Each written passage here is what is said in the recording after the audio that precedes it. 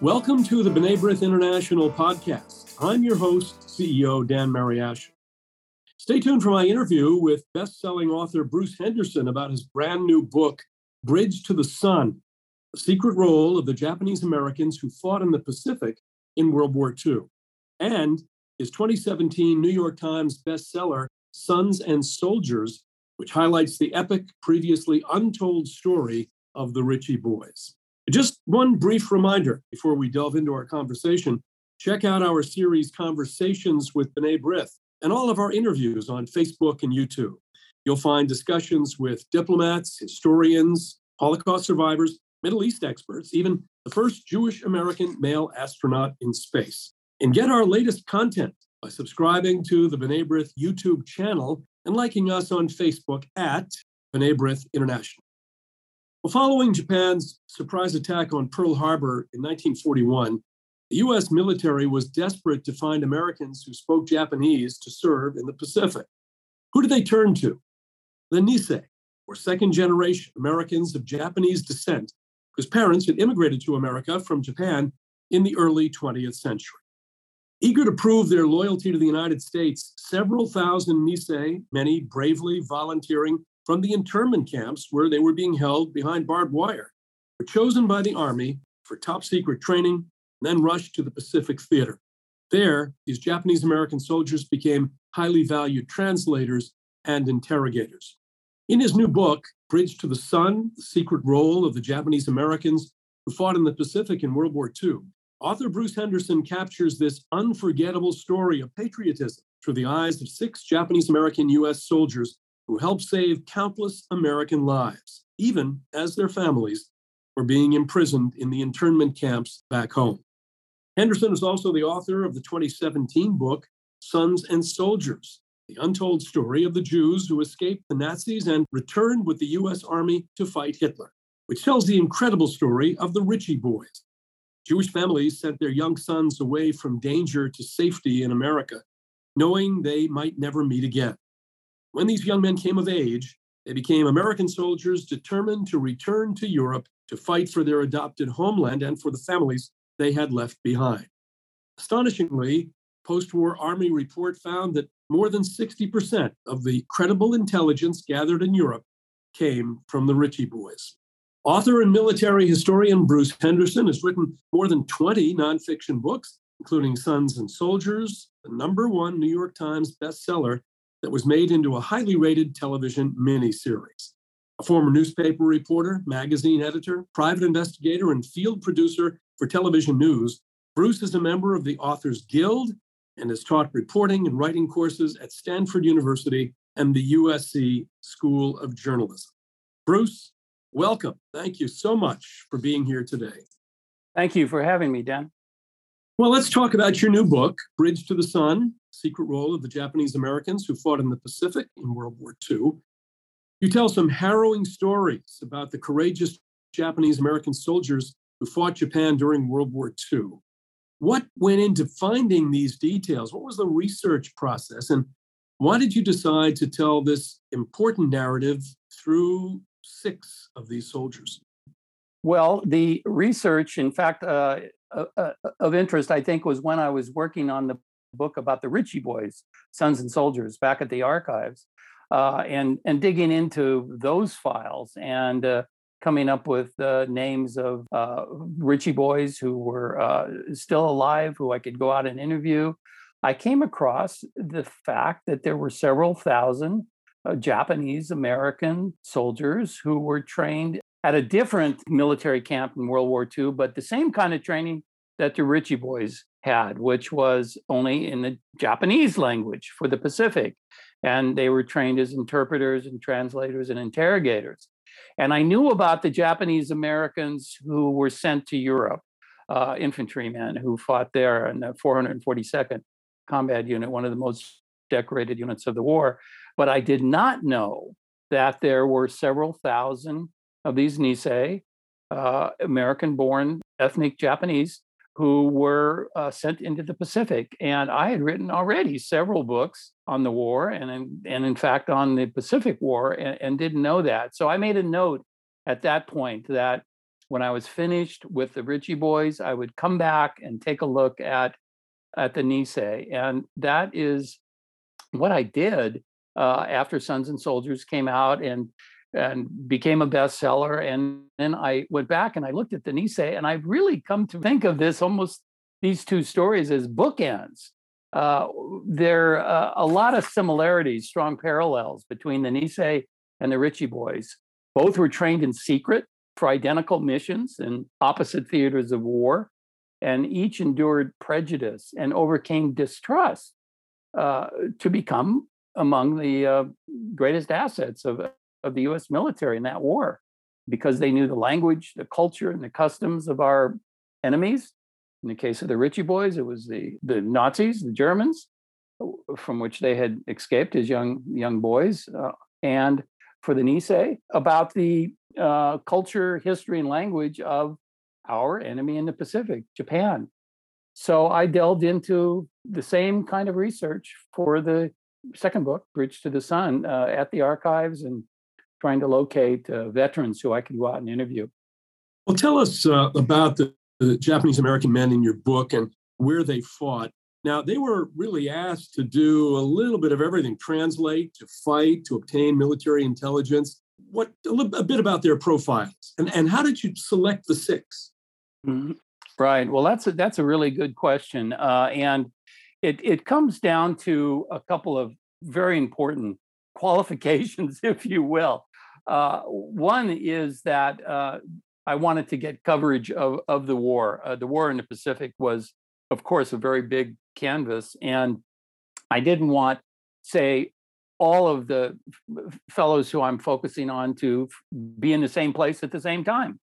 I wanted, one of them at least to have been at Iwo Jima, another in Burma fighting with Merle's Marauders, another in Okinawa, and I really wanted to show how they were used theater-wise. So that was part of it, where they served. And also, well, a bit of realism here is I needed either to have them alive, that I could go out and interview them. And unfortunately, not surprisingly, our veterans of World War II are becoming few and far between. I mean, at best, they're in their late 90s, and they're getting, harder to find. And so if they weren't alive for me to interview, I needed to have a record of earlier interviews that they had given, oral histories, perhaps private memoir that they had written, some kind of material that would allow me to enter their lives, what they were thinking and feeling, not just where they were at and where they were fighting, but the interiority, if you will, of their characters. So that very much went into the selection of the 6 who we followed throughout the war, and I followed an equal number of Ritchie boys and Sons and Soldiers, and I found that was a format that really worked. Interestingly, in the case of the Ritchie boys, 4 of the 6 that I chose were alive at the time that I did my research, and in fact, 2 of them are still alive. Amazing guys, 99 and 100. And of the 6 Nisei who I focused on, only 1 was still alive. And I had an interview with him, but honestly, he had lost a lot of his memory. And I met him, obviously, for the honor of sitting there with him. But if it hadn't been for the oral histories he'd done earlier, when he was still fresh, his memories were still fresh, I wouldn't have been able to include him. And then all the others came from these oral histories and private correspondence. I reached out to all the families, anything that your father, your grandfather left in the way of diaries, letters, any private memoirs published or unpublished, any interviews. A lot of them had given interviews to local veterans associations and able to get a hold of those. So the research itself, Dan, took about a year, maybe a year and a half. And then I started writing. So then that was another year. What about families? I've seen over the years various documentaries on different aspects of World War II, and for those who fought, who were not here, or maybe were not able to give those interviews. Oftentimes, there'll be an interview with a son or a daughter, a family member who may have heard many of these stories firsthand. Did you speak with the families as well? Oh yes, I did. I did that, and of course, from my perspective, I would rather get it first person, which would be either in an interview or them, the actual veteran giving an oral history. But no, the families are an important part of the research. Although I must say that when my book came out, Sons and Soldiers, I had a number of families contact me and say, when you sat down with my dad for those 2 and 3 days that you were here interviewing him, he told you stuff he'd never told us. And we learned more about dad or granddad from the book than we did from him when he was still alive. And I found that the case also with Anise. And there were vets and are vets of war who it's not real comfortable reliving some of those experiences. And from World War II, a lot of the fellows, came back, didn't want to think about the war, got a job, went to school, raised families, and often, didn't share those kind of details until many years later. What was sort of the impetus for a lot of them was when they started having reunions, like the 101st Airborne Division, for example, having its association reunion, and then they'd get together with their old buddies and start talking. And a lot of those groups began sitting them down and doing oral histories. So by then, though, that was already 30 years after the war. So I thought that was interesting. Now, the opening chapters, Bridge to the Sun, are devoted to the early years of these young men. What were the similarities, do you think, between their personal stories? They were either immigrants or the children of immigrants. Did it differ in any way, or were they largely the same, let's say, as other immigrant groups who came to this country? Okay, well, the other thing that went into selecting those six that I followed throughout the war in Bridge to the Sun is they were all what are known as Kibe, and that would be that was a Nisei, or first generation Japanese American, whose immigrant parents sent usually their eldest son back to their ancestral homeland, Japan, in the 1930s for a couple of years of schooling, to meet the relatives, to get to know the culture and language of Japan, and then they returned, and Kibe means returning, to the United States. Well, when war broke out, you can imagine when the U.S. Army decided that we needed, people who could understand and read and write Japanese. There was a presumption initially that any Japanese American knew Japanese, but that was not the case.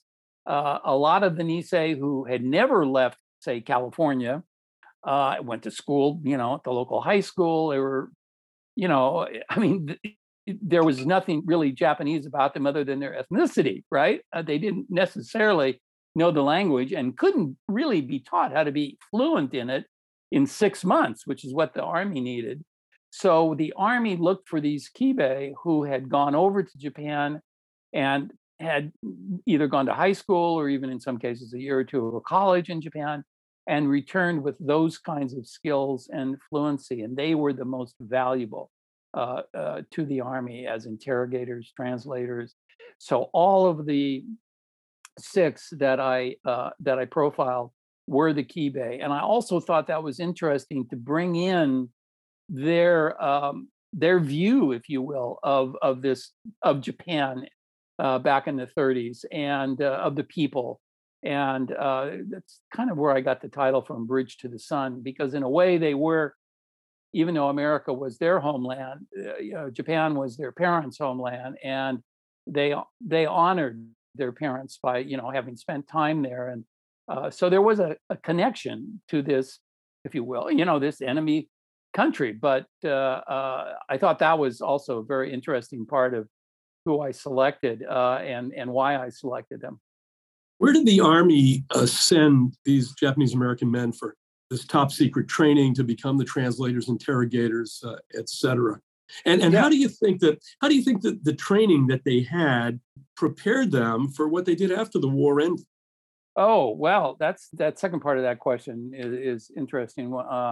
And I don't know if I've been asked that before, but the camp where they were trained at was in Minnesota. And initially the Army had a Japanese language school in San Francisco, but in fact, that started up just before the war started. But then after the war, they had to move this school inland because of they didn't want any Japanese, even Japanese Americans on the West Coast. And that was, part of the roundup and the relocation and all that. So even the Army school had to move inland. So they went to Minnesota. It was called Camp Savage, and they trained about 6,000 of these Japanese Americans, and then they sent them out when they were after 6 months. And again, the most of them, not all of them, but most of them went into that school fluent in Japanese. And then what they had to learn was a lot of the military stuff. What's the term for, this kind of maneuver? What's the term for this kind of equipment? And, that kind of stuff was primarily what they were being taught at that camp. When they graduated, they formed 10-man intelligence teams and were sent overseas. And these small teams were attached to larger units, either, from battalions to regiments to Army headquarters, and to give all of those levels of the Army from the field, from the battlefield up and beyond, that kind of language capability. And of course, when it came to interrogating prisoners of war, they had to be where they were captured, close to where they were captured, which was close to the battle lines. That's the best time to interrogate an enemy prisoner, to get information. They're the most that could potentially be the most valuable for our forces. And the other thing, of course, about the Nisei that I loved and spent a lot of time on is Okinawa was it was called the last invasion, and it was probably the last big battle of the war, and it was the civilian casualties were horrific. They would have been even more so if it hadn't been for these Japanese language teams, our guys in there talking to civilians, hundreds at times in a cave, that were ready to go in and blow themselves up because they had been really brainwashed by the Japanese army that, if they were captured by Americans, they would be brutally tortured, and that wasn't a life that they wanted, and it was better if they ended their lives. And there were actual mothers holding their babies, jumping off cliffs. And our guys were getting to as many of them as they could. And in fact, I saw some statistics that after the war, they were credited with, our language teams were credited with saving upwards of 100,000 civilian lives just by cave after cave after cave, getting these civilians to not kill themselves. So that was a huge part. And the training for the post-war part of their lives? Well, now, Dan, I'm not sure if the training that they had for the war, which again was a lot of the military terminology, I'm not sure how much of that went into what they did after the war or the success. I mean, all of these guys just came home like other vets. A lot of them became farmers because their parents were farmers, or they got civil service jobs with their veterans credits. And so I'm not sure that when you're in military intelligence, what you're learning specifically can be translated necessarily to business or after war success. I don't know if that's true. Something I think is on everyone's mind concerning the Nisei, whose families were forcibly and relocated to internment camps in the Western United States. How did these soldiers fighting for the United States reconcile their service with the internment of their parents and their siblings under those conditions out in the western part of the country. We talk about this unthinkable juxtaposition at such a consequential moment in history. What kinds of observations did those that you included in the book convey just about that particular part of their lives? Well, that was just over their heads and filling their hearts all the time. I mean, several of the guys that I profile were in fact recruited by the Army out of a relocation camp, and so the irony of it, you can imagine. They are in this camp with their family because they aren't to be trusted, and now here comes the Army saying, "Oh, we need you." We need you to volunteer for this special military intelligence school. Well, enough of them did, and most of them, of course, were really, frankly, happy to prove their patriotism as Americans, and were glad because initially they had been, the Army had stopped drafting Japanese Americans early in 1942. They just didn't want them in the Army. Well, suddenly they've decided, no, we actually need these guys. Not everybody, though, in those internment camps felt that way, and there was bitterness, as you might imagine, and in fact, the volunteers in one of the camps, one of my guys ended up telling this story when he volunteered in the camp and was actually with 10 other young men given the oath, to join the Army. They took them out in the middle of the night by the back gate because they didn't want to drive them through the camp and have any possible, demonstration or repercussions against their families for these guys volunteering what some people call the spy school. And so, there were those elements, and there were demonstrations in some of these camps. So these guys, here they are now in the Army going to war against, their ancestral homeland at the same time that their families are being held behind barbed wire. They're fighting in essence, they're fighting two wars. It's just the way I put it. So now they're in the Army. What kind of discrimination did they encounter? I mean, despite their major contributions that they were making, that they were about to make as they got in the Army and then made as the war progressed, did they encounter discrimination of any kind? Yeah, and that was a question I asked all of them, and their answers for the most part were the same, and also a bit of a surprise. They said they did not experience personal, individual prejudice in the Army. However, the way the Army considered them so valuable, these 10-man Japanese language teams, that they would take them out and put them in front of the battalion or the regiment or the division. And these guys might all be, for example, from Texas, or, some of these Army units were National Guard units that came from the Midwest and maybe had never even seen a Nisei before. And they were introduced, and they said, okay, these guys, first of all, are Americans. They're not Japanese. They were born in America. They're as American as you guys, and they're going to be really valuable out there. And they're going to not only help us, win some battles, but they're going to help save American lives. So treat them well.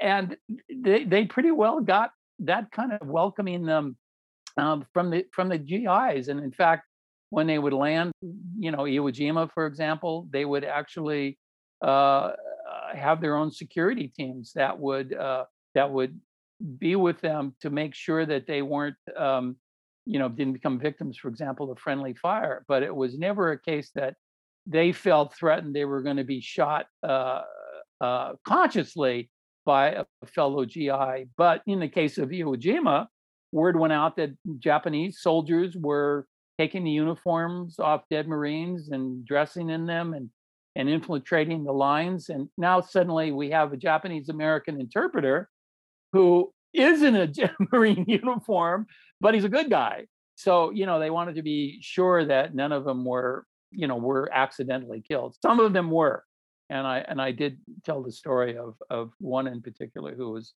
was killed by accidentally returning from a mission, and he was mistaken for an enemy soldier.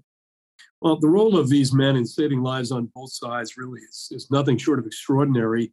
Can you talk about Takejiro Higa, who he was and what he did for the citizens of Okinawa?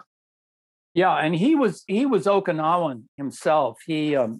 Both his parents were Okinawan, and he was even though he was born in Hawaii, he was taken to Okinawa at a very young age 2, and stayed there until he was into his teens when he returned to Hawaii. So he knew Japanese and also the Okinawan dialect from having been raised there. And when war broke out, he volunteered for military intelligence and went off to Camp Savage to be trained. And when he graduated, he joined the 96th Infantry Division at New Guinea, and he was in this 10-man headquarters intelligence team.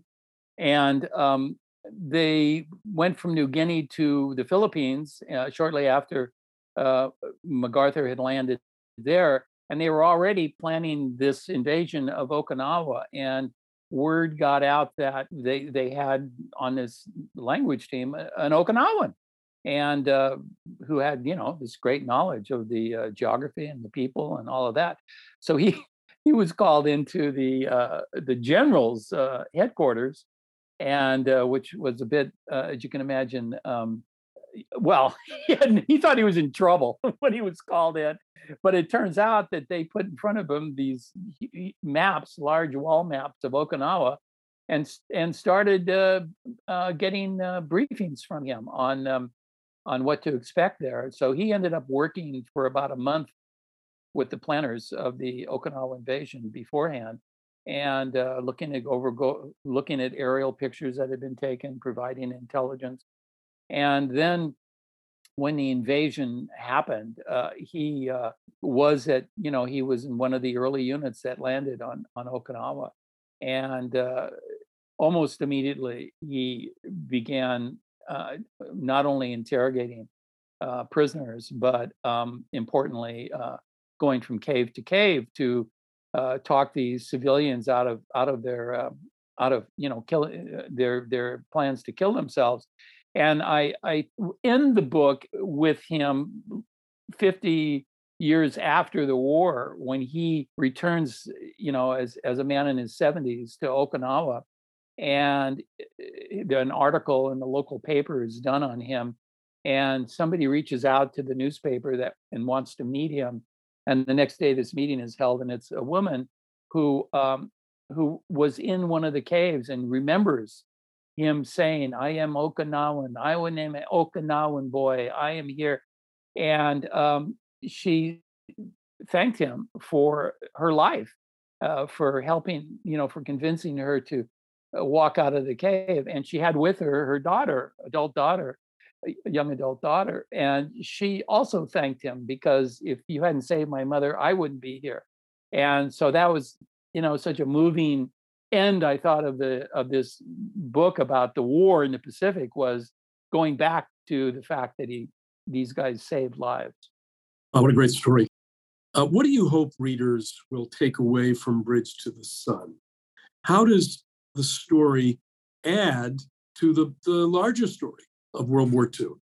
Yeah, well, the takeaway for me, on this story is that I feel that there's really never been a better time for this book to be published, and I think we are living in a country here in America that unfortunately still too often prejudges people based on race and ethnicity and countries of origin. And I think the timeless message of these young Japanese American soldiers of courage and patriotism really should never be forgotten. And they were sorely needed at a really difficult time for our country, and they stepped forward. And there are I think others like them that are that are out there, and that we need to honor them. Well, let's talk about the other book, the other bookend, as you said, Sons and Soldiers: The Untold Story of Jews Who Escaped the Nazis and Returned with the U.S. Army to Fight Hitler, about the Ritchie boys. How did the Ritchie boys earn their name, and what did they learn? How did what they did compared to what the Japanese Americans, their fellow soldiers, were doing on the other side of the world? Yeah, the Ritchie boys were trained at a place called Camp Ritchie, which is, even though they weren't really during the war called the Ritchie boys, they became known as that after the war. Camp Ritchie was a training area for, mostly German language, but they also had other fellows in there learning other languages, because there were other countries in Europe, obviously, that were occupied by the Germans, and needed to be certain language skills there. But also there were about 10 or 12,000 of them trained in at Camp Ritchie, and about 4,000 of them were German-speaking Jewish immigrants. And the reason, so I think that, well, they were so valuable was, again, just like the Kibe who had spent some time in Japan, these fellows, for the most part, were born in Germany or Austria and got out in the 30s, usually through the effort of Jewish relief organizations, and in many cases were not able to get out with their own families, but were boys or very young men. And then when the war broke out, because they were German speaking, there was also this kind of immediate distrust that they sounded German, and we were fighting the Germans. But the fact that they were Jewish, I mean, they were a pretty big motivation for them, obviously, to want to join the fight against Hitler. And the army figured that out pretty early on, that we should bring them in and train them and put them in these language teams. And it was very, very similar to what was done with the Nisei when they graduated from Camp Ritchie, where, again, they were taught different military terminology and how to interrogate prisoners, and what you could say and what you couldn't say to a prisoner of war, that kind of thing. They were put in 10 and 12-man intelligence teams and assigned to all of the combat units that were getting ready to go into Europe after D-Day. They were taught different interrogation techniques, for example. There were different superior knowledge, for example, is where you overwhelm a prisoner with details that you already know about enemy units, and therefore they sort of open up and think, well, if they know that much, what harm is it to tell them about this? And so there's also a form of bribery where you use a chocolate bar and or light up a cigarette in front of them and say, oh, you'll be happy to share this with them if we could just have a conversation. Find common interests, they were told, so that if a prisoner, say, for example, is a soccer fan, the interrogator would talk soccer to the prisoner and have him forget that, the interrogator wore a different uniform. Last but not least, use of fear, in which the interrogator learned a prisoner's anxieties and fears. For example, one threat that they would use: if you're not going to talk to me, then we're going to turn you over to the Russians. Well, there was nobody in the German army, in Hitler's army, that wanted to be turned over to the Russians. So often that got a lot of them thinking. One thing they were told, though, was there was no such thing as what later became known as enhanced interrogations. They were taught not to lay a hand on the prisoners. And these Jewish guys certainly had every reason in the world to slap a arrogant SS officer, and they came across them, quite often, but they didn't, and they felt that not all of these enemy prisoners opened up and gave them information, but whatever information they got had to be voluntary, because if you torture, not only is it wrong morally, but if you get information out of somebody because you're hurting them, they'll tell you anything to get you to stop hurting them. So the whole thing of these enhanced interrogations, which the United States did for many, many years after, is just wrong and doesn't result in the best intelligence. So those are the kinds of training that they got. When you think about it, and you just talked about it, but to think that some of these folks came over here, they were 15, 16 years old, more or less. They were teenagers. Right. I came over from Germany, escaping a terrible fate, and within a year or two, right, they were in uniform, going back to the same place. I had a professor as an undergraduate who came out of Augsburg. He was a teenager, and then went in to the army, and then went back. So many stories, thousands, as you've said. And I think it's really, what a turn of history that these individuals would have the opportunity to both escape and then to go back to serve their new country, the country that had given them this haven, and to be able to help to defeat the enemy. There was an added motivation for most of these guys too. When I talked to them, they said most of them had lost contact with the families they left behind, and they had no idea what had happened to them.